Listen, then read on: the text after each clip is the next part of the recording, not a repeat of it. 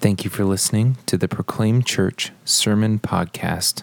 Proclaim's mission is to make Jesus known through gospel-centered worship, community, and mission. For regular meeting times, more information about our beliefs, or other information, check us out at proclaimkc.org. Genesis 2:24 and 25. Therefore, a man shall leave his father and his mother and hold fast to his wife, and they shall become one flesh. And the man and his wife were both naked and were not ashamed.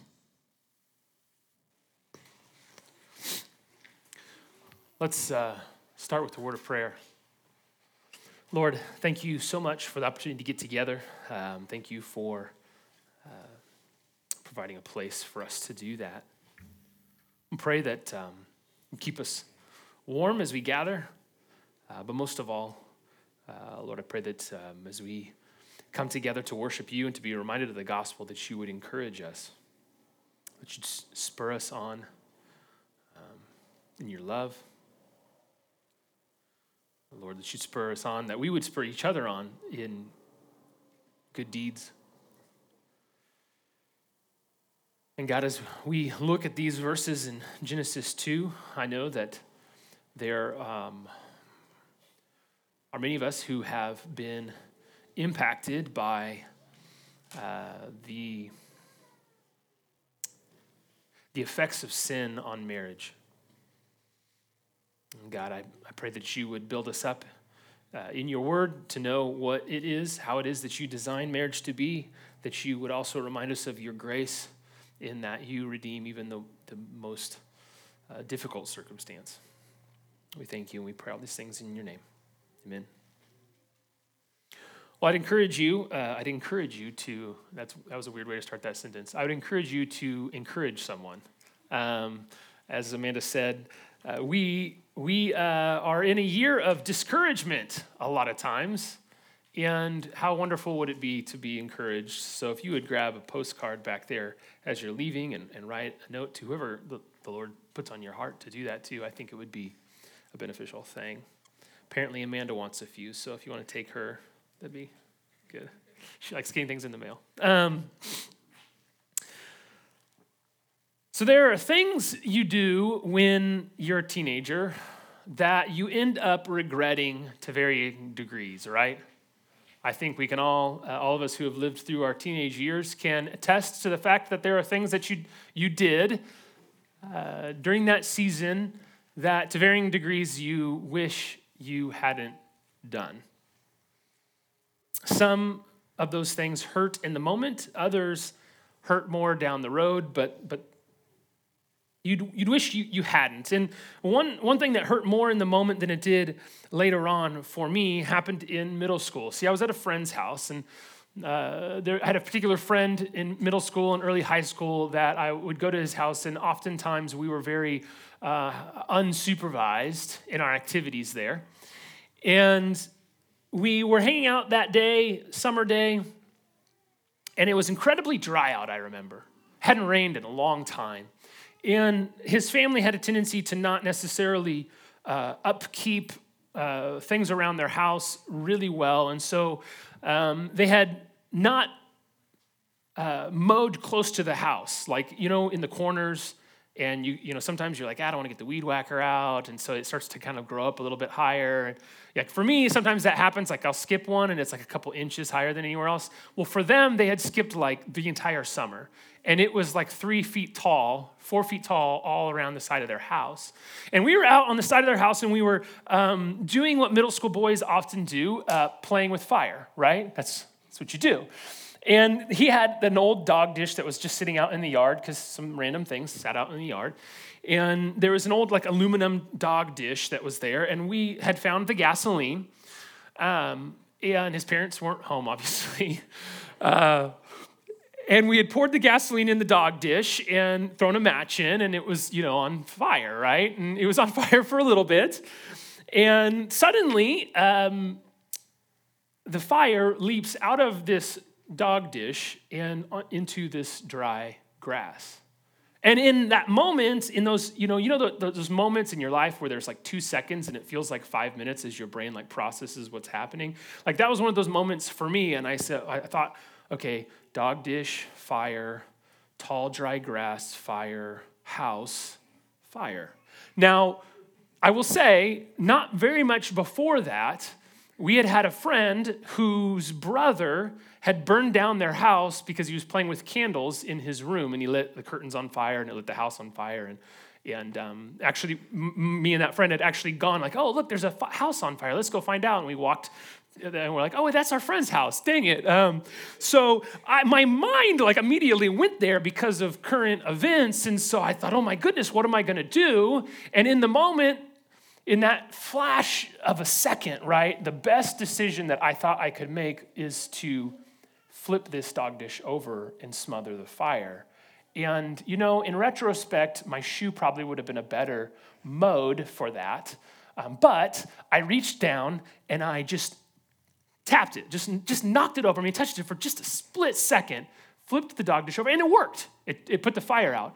And I learned something that day. I learned that putting your hand in a bowl of aloe vera doesn't help when you have like significant burns on your hand. That's what I learned. I learned a lot of things that day. But I burned my hand pretty bad. In fact, you can still see some scars from that particular episode. You see, one of the things that I really truly did learn is that fire can be a really awesome thing when it's rightly contained, right? It can be incredibly dangerous when it's not. I love that in the winter, as it's getting colder outside, I love that I can light a fire in my fireplace, or we can have a fire in this little heater here, and it can warm up the space. I love that I can have a fire in my house, but I just prefer it to be in the fireplace, not everywhere else, right? I'd prefer the smoke to go up the chimney and the heat to come out the front and the fire to stay right in there. Properly constraining a fire can actually make the fire better, not worse. In 1934, an Oxford social anthropologist by the name of J.D. Unwin published basically his life's work in a book entitled Sex and Culture. Now, I haven't read all 600 pages of his research, but that would take a while. In that, he looked at 86 different societies and civilizations, and he looked at the correlation between the way in which they viewed sexual relationships and cultural development. And what he found was that the more a civilization moves towards chastity before marriage and absolute monogamy in marriage, the more that civilization flourished over time. And the more that it moved towards sexual freedom, you could call it that, the civilization disintegrated and would eventually collapse every single time. Over 5,000 years of civilizations. Now that's quite remarkable for someone's life's work, but I could have saved him a little bit of time and a little bit of energy because there's a book that already says that. It's called the Bible. And it said it since the very beginning. In Genesis 2, 24 and 25. As we look at the world that God designed pre-sin, we see a world that is designed for human flourishing. And within that world that is designed for human flourishing, we find committed, monogamous marriages. Adam and Eve. But marriage has been so distorted, and this distortion has crept so much, even into the church, that we've lost sight of God's design. And if God designed the world for human flourishing, and he designed marriage in that world, then what is his design for marriage? And the answer we're going to find is this. God's design for marriage is that one man and one woman covenanted for God's glory. God's design for marriage is one man and one woman covenanted for God's glory. And I want to explore each part of that this morning, and I want to talk about some possible exceptions that some potential exceptions that the Bible has as well. So let me start with this first bit of the definition. The first part of our answer is pretty straightforward. One man and one woman. This is the simplest reading of verse 24 in our text. Therefore, a man shall leave his father and mother and hold fast to his wife. But I think there's a little bit more here that we could explore in the context of this passage. If we look back at verse 18, if you would look back a couple verses with me, at verse 18 it says, "Then the Lord said, it is not good for man that the man should be alone. I will make a helper fit for him." You see, in Genesis 1 and 2, God creates things and he calls them good, right? Good in this context is meant to describe what is appropriate and fitting within God's purpose for his creation. So good, by the definition here, is that is appropriate and fitting within my creation. That's what God says. So God's pronouncement of man's aloneness being not good means that man by himself is not fulfilling God's planned purpose. Adam alone can't get the job done. Adam alone won't do. And this is by God's decision, note, not Adam's decision. It's not like Adam went up to God and was like, "Hey, I'm kind of lonely. Could you like take something out of my side and make like an Eve for me? That'd be fantastic." No. It's God that said this. So God makes this promise, right? He says, "I will make a helper suitable for him." And the term helper, it doesn't mean less than. In fact, the term helper is used later on in the Old Testament for God in how he helped Israel by his covenant that he makes with them, in fulfillment of his covenant that he makes with Israel. So no one would say that God is less than Israel. And rather, the term helper is simply pointing out that this person is filling the gap that's needed for Adam. It's providing what is lacking. And the term helper is qualified by this phrase, fit for him. The helper is fit for him. The Hebrew word literally means like opposite him, which is strange. Like opposite him. This helper will be like him, but not identical to him. Not the exact same. Rather, this helper will correspond to him, will complement him. Man and woman are equal in that they both bear God's image, but they are different in ways that correspond and complement one another, physically, emotionally, relationally. And those differences are good. In fact, those differences are essential. Those differences are God's design. But God doesn't immediately make a love connection here, does he? You see in the text?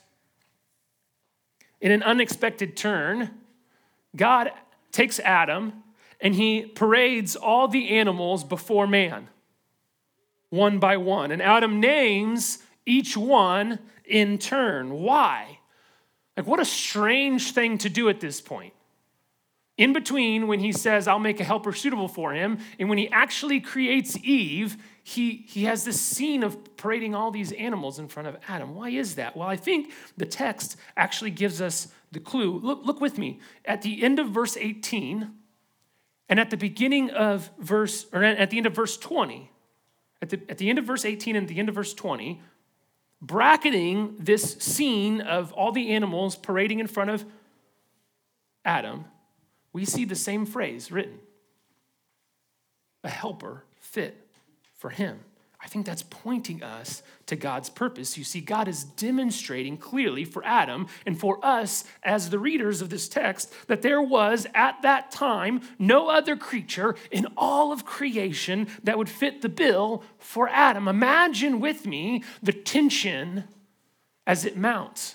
God has promised to Adam, "I'm going to make a helper suitable for you." And he goes out And he begins to look at these animals one by one, and he names them. So he's looking at them, fairly closely.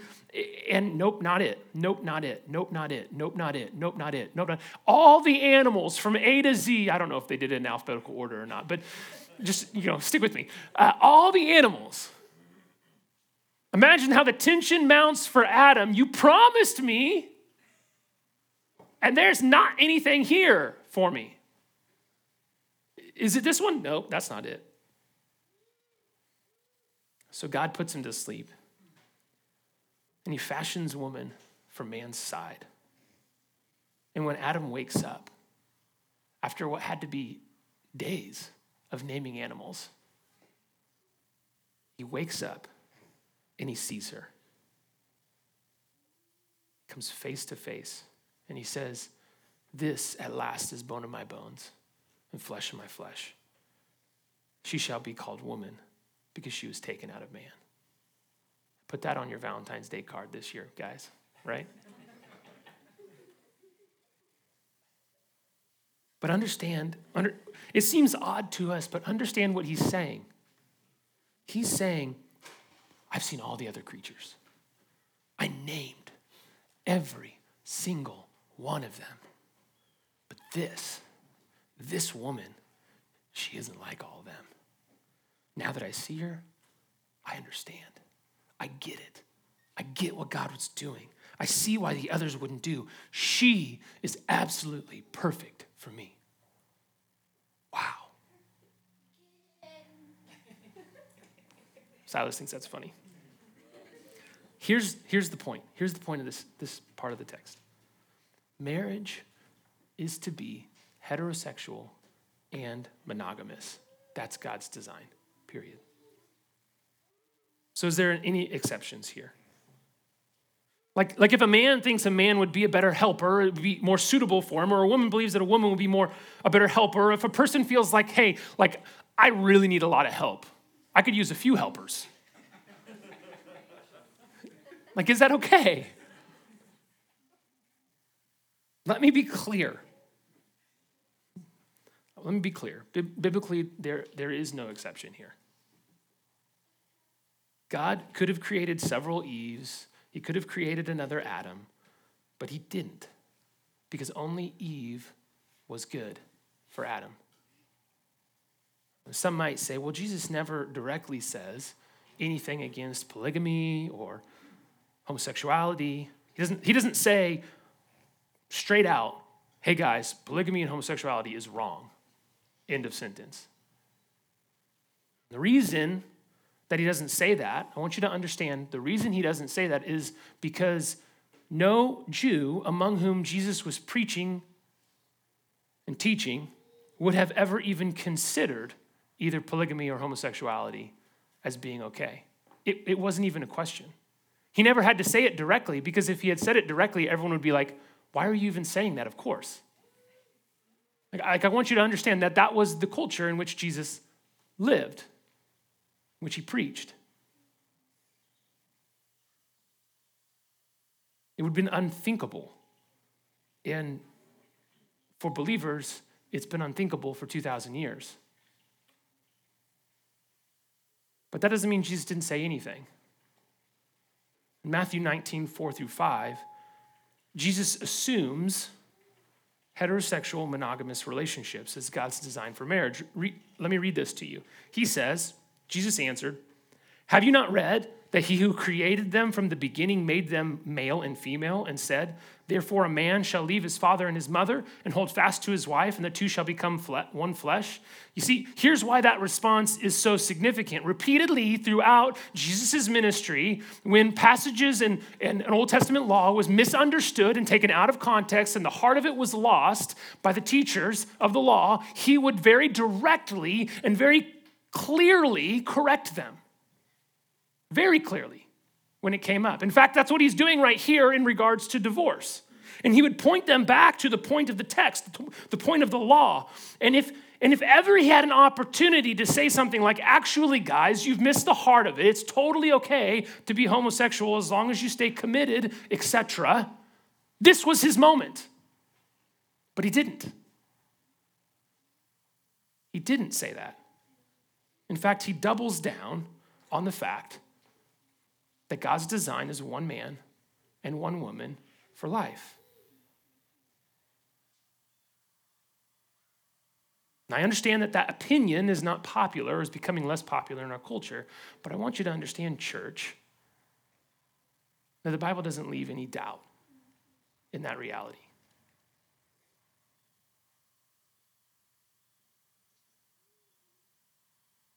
And that leads me right into the second part of God's design.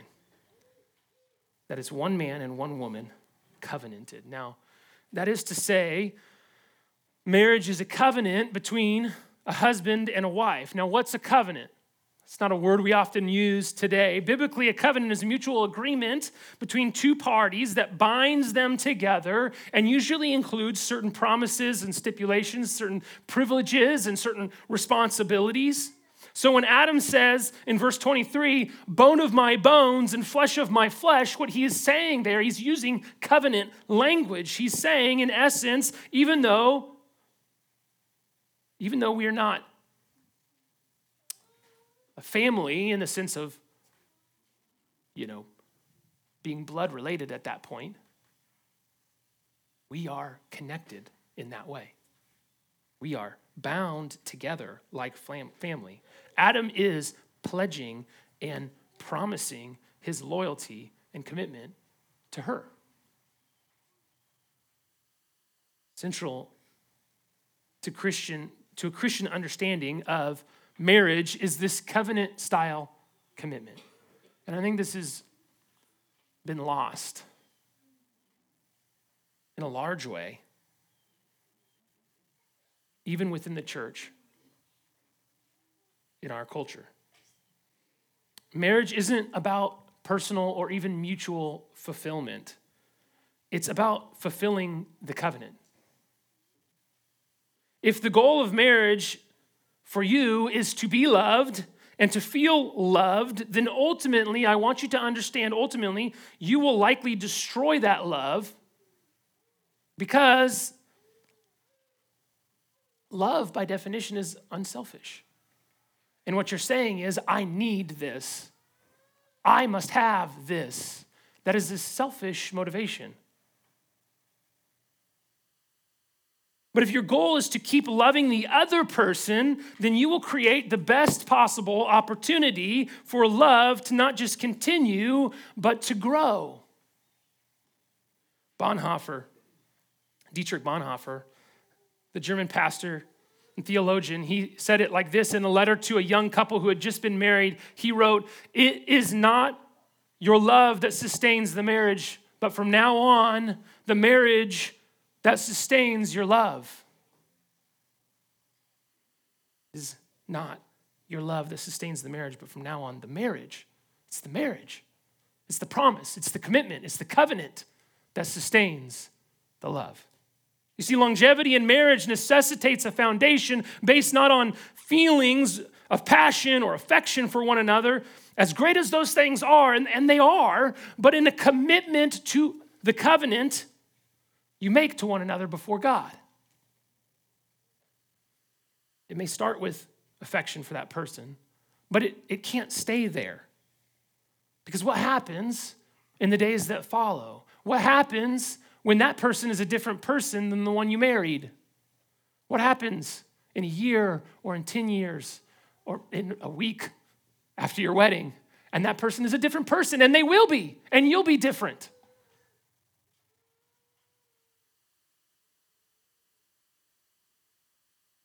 What happens when you don't seem like your soulmates anymore, when it doesn't feel like you aren't meant for one another anymore? What happens then? But here's the crazy reality. Love drives you to make that commitment, but it's the commitment then, it's that covenant commitment that feeds the fuel, that fuels the fire of love. It is the promise that you make and your commitment to that promise that fuels the love and enhances it and makes that affection grow larger than it even was on your wedding day. as you hold fast to that promise, you find an even greater kind of love than you could have imagined. I was just thinking the other day about Amanda and I being 20 and 21 years old when we got married, right? I mean, that, at the time I thought, well, of course we should get married. And now at 36, I look back and I think how foolish. I mean, I don't think that for me, I guess, but when I think about another 20, like a 20-year-old that I know, and I think, oh my gosh, I think, what are you doing? Right? You know so little, and I knew so little, but what I did know was this. I was making a promise, and come hell or high water, I was going to keep that promise. And as long as I held on to that, and as long as I continue to hold on to that, it fuels the love that I have for my wife. There is no plan B. There is no escape hatch. It doesn't exist. So I'm here. I better figure it out. And you need that when the hard times come.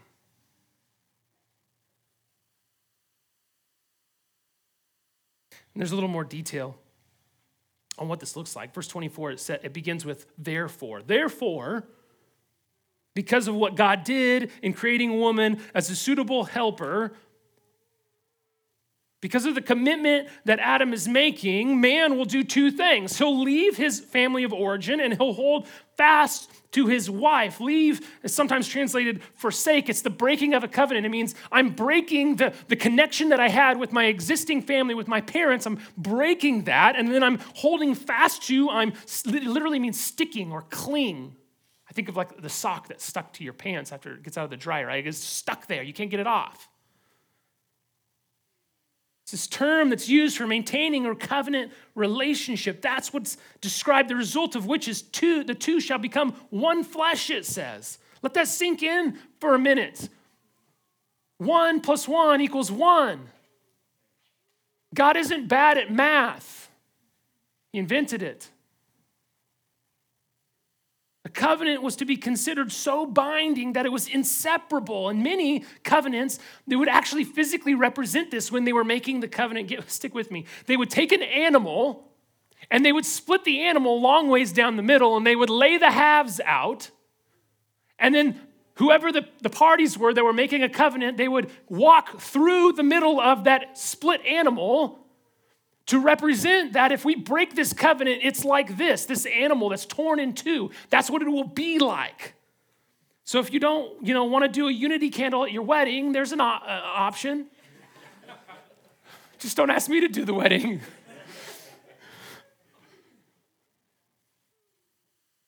This is one flesh idea. It isn't merely about a sexual union or the kids that you conceive or emotional or spiritual attachments. It involves like all those things. But at the heart, it's this bond of commitment to one another. So are there any exceptions here?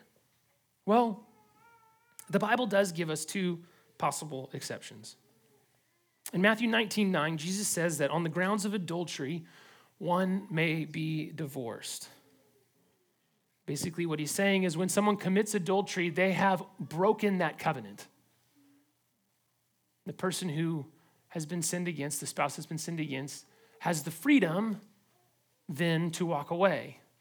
However, I want to make sure that you understand that this doesn't mean that adultery should automatically or necessarily be an end to a marriage. It shouldn't necessarily end in divorce. God's heart is always for reconciliation. God's heart is always for unity. Sometimes when an adulterous spouse refuses to repent, refuses to turn from their sin, refuses to be reconciled, non-adulterous spouse has to walk away, and they're not to be held responsible for that. Another exception comes in 1 Corinthians 7:15, where Paul is talking about what to do when one spouse becomes a Christian and the other spouse remains an unbeliever. And the Bible is clear, a Christian ought not to get married to a non-believer. But what if they're already married and one becomes a believer and the other is still an unbeliever? Paul says in that case, stay married. The believing spouse is in the best possible solution or best possible scenario, best possible circumstance to represent the gospel to the unbelieving spouse and to share Christ with them. However, if the non-believing spouse no longer wants to be married because the other spouse is now a believer and that changes their life and how they act and what they do, then the believing spouse is released from that and free to remarry. Now, I want to be clear. Even though there are exceptions, God's design isn't for covenants to end. And there's going to be damage. Let me illustrate it this way. I was doing a woodworking project. And oftentimes when you're doing a woodworking project, you're putting something together, when you're putting these two pieces of wood together, you will glue the wood and then you'll screw the wood together, right? Both, to create the strongest possible bond between the two things. And so I was doing that and I realized that I had done something wrong and I needed to change it, but I'd already glued it together. But it had only been maybe, 20 minutes, a half an hour. And so I thought maybe I can get these things apart. And so I took the screws out and I went to take the two pieces of wood apart and like the whole thing went up, right? Like I lifted the whole thing up because it was already stuck together pretty well. And I'm like, oh crud, what am I gonna do? And so I'm carefully trying to kind of pry and pull these two pieces apart. And when I finally get the one board to come off of the other board, what do I find? Anyone who's done a woodworking project and isn't very good at it like me knows little bits of one board is still stuck, had torn off and it's still stuck to the other board, right? When a marriage ends in divorce, no matter the circumstances, this is what happens. Bits will forever be stuck to one another. Bits will forever be torn off of one another. When two people live in a marriage-like relationship, even if they don't actually get married, but when they live as if they are married, it's like gluing two boards together without the screws. When two people lack the understanding of the kind of commitment that they are making to each other when they get married, they don't truly understand what that's like. It's like gluing two boards together and leaving the screws kind of loose. Lack the stability, and the pressures of life come and they start to pull on those boards, and statistically 50% of the time they pop apart. When people remarry, those bits will inevitably be smashed up in between the new joint. They'll cause tension and disruption in that commitment. Do you understand the picture that I'm trying to paint for you? I remember I had a friend whose wife left him. Came home one day and said to him, I don't love you anymore. I want a divorce.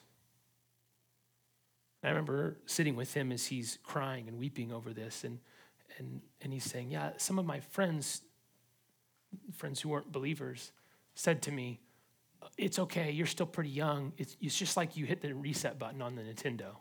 You can start the game over. No, you can't. Man, I'm sorry, but you can't. And he goes, I know.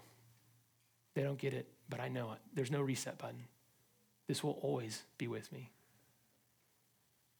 But Christ can redeem it. But Christ can redeem it. Guys, the point is this. Marriage is a promise kept for life. And I want you to understand, and I want to speak to something just for a second here. Especially men, but this is becoming a growing problem with women as well. I want you to understand that when you view pornography, it is a breaking of that covenant. And you are creating little bits that are torn apart, that will be shrapnel disrupting your marriage and your relationship with your wife. I want you to understand that. That even if you do it in private, even if you think this doesn't affect anyone else, it does. It does. It's damage to your marriage, it's damage to your family, it's damage to your church. Marriage is a promise kept for life. And I know that for some of you guys,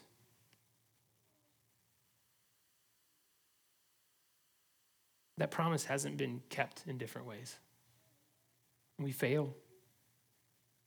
But I want you to know that God doesn't. When he makes promises, he keeps them. And one of his promises is that if we turn from our sin and we seek forgiveness, he will forgive always and completely. And there'll still be consequences and there'll still be scars, but his grace is sufficient in filling those areas that were torn. And he can transform our hearts in places where we've done damage, and he finds what's lost that we can't find, and he redeems what's broken. And so if you've messed this up in the past, I want you to know there's hope in Christ. Let that hope lead you towards God's design in the future. And that leads us to this last part. God's design for marriage is one man and one woman covenanted for God's glory. Verse 25, and the man and his wife were both naked, and they were unashamed. They were physically naked, yes, but it doesn't just stop there. It goes beyond that. There was no guilt. There was no shame. There was no reason for either of them. They were completely comfortable with one another, with no reason for awkwardness, with no reason for conflict between each other. Why? Because Adam and Eve were obediently serving God together. You remember we talked about Genesis 2 as a whole, and we said, look, the point here is that we as humans are to obediently serve God. That is our purpose.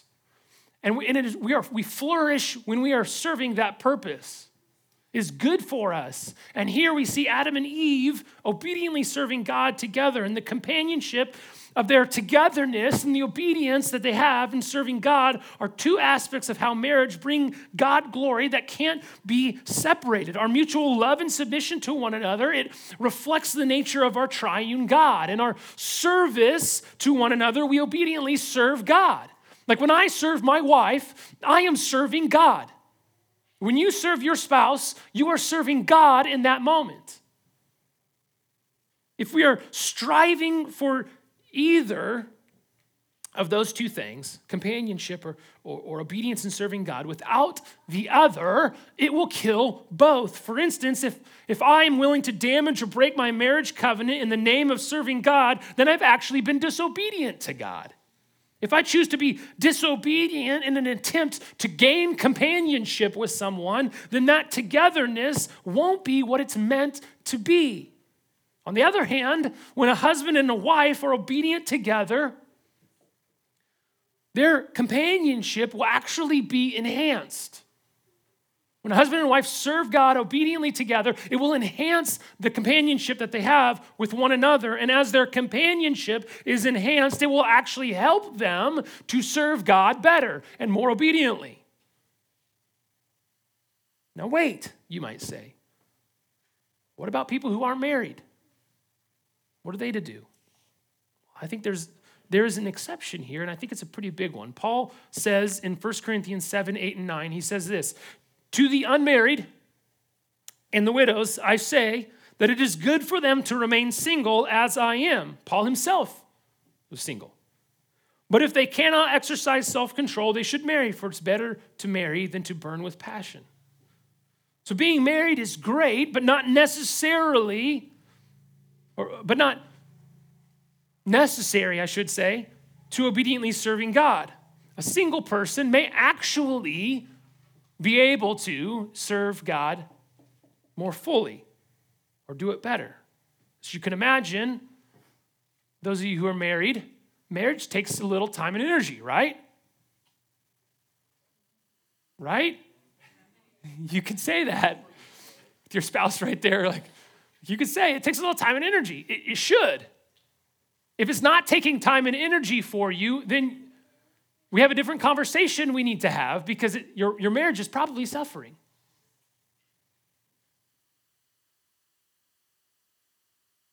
That time and energy for Paul was spent ministering to others.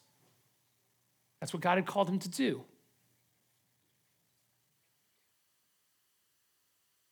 But that's not to say that for the single person, they're to do this completely on their own. And for both the single and the married person, living in covenant community with the body of Christ is critical in our obedient service.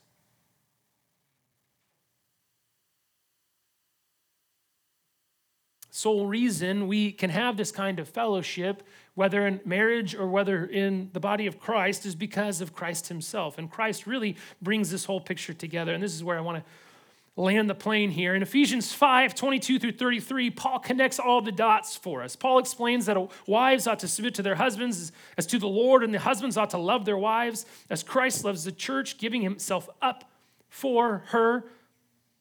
That Christ loved the church so much in verse 25 of Ephesians 5 that he gave himself up for her. And in verse 26, he says, so that he might sanctify her, so that he might make you, Christian, more like Christ. That's his purpose.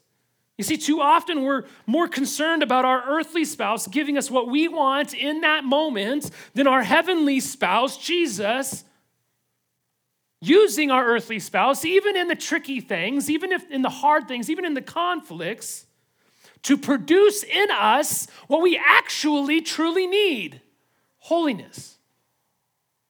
You understand what God's word is saying is that what you need more than happiness is to be more holy. And sometimes being married makes you more holy when you're working all great together. And sometimes most of the time, being married makes you more holy because you aren't working very good together. Most of the time, it's in the conflict, when you pursue God anyways, that you're actually refined. You become more like Christ.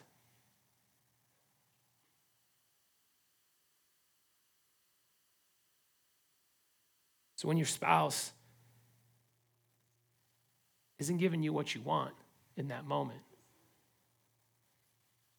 don't look at that as a problem. Look at that as an opportunity that your heavenly spouse, Jesus Christ, is using to produce holiness in you, to make you more like him. And that whole passage concludes with a quoting of our passage this morning. Therefore, a man shall leave his father and mother and hold fast to his wife, and the two shall become one flesh. This mystery is profound, Paul says, and I am saying that it refers to Christ and the church. You see, marriages bring glory to God, most of all, because they actually refer back to the gospel. How God loves and saves adulterous sinners. And friends, in terms of our marriage to Christ, we are adulterous sinners, all of us. But he saves us through his life, death, and resurrection. And he makes us pure and spotless and holy. Our marriages as Christians should point people to gospel truth. So a few points of application. For the single person, I want you to hear, Christ is sufficient.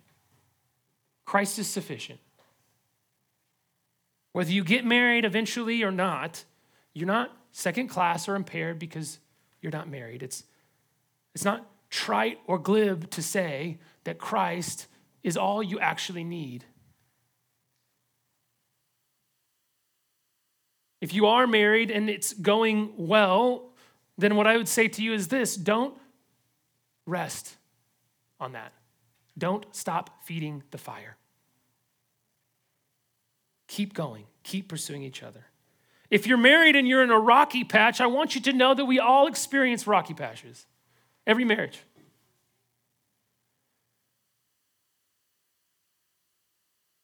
And if our marriages are to be about God's glory, then we can admit in those rocky patches that God is often most glorified in our weaknesses, right? When we say, I can't do this, I need God's help. God wants to transform that into an opportunity to make you and your spouse more like his son. Would you allow it to be that? But you don't have to do it alone. Don't do it alone. The body of Christ is here to help. We have resources, biblical counseling, your gospel community. All these things are great opportunities to have other people help you in that. And the last person I'd like to speak to is this: the person who's secretly damaging or destroying their marriage. Maybe no one else knows what's going on right now. Confess it. Confess it. It's the first step to containing the fire. I know you think that you are keeping that fire like in check, but you're not. Confess it. Look, it'll hurt. It'll burn your hand. But you just might keep the house from burning down. God's design for marriage is one man and one woman, covenanted for God's glory. We can and should, friends, have real concern for that. Because of the state of marriage in our culture, we should have real concern. Divorce rates, domestic abuse, fatherlessness, a complete redefinition of what marriage even is. But I want you to know one thing. While our society may fall apart, and friends, eventually it will end,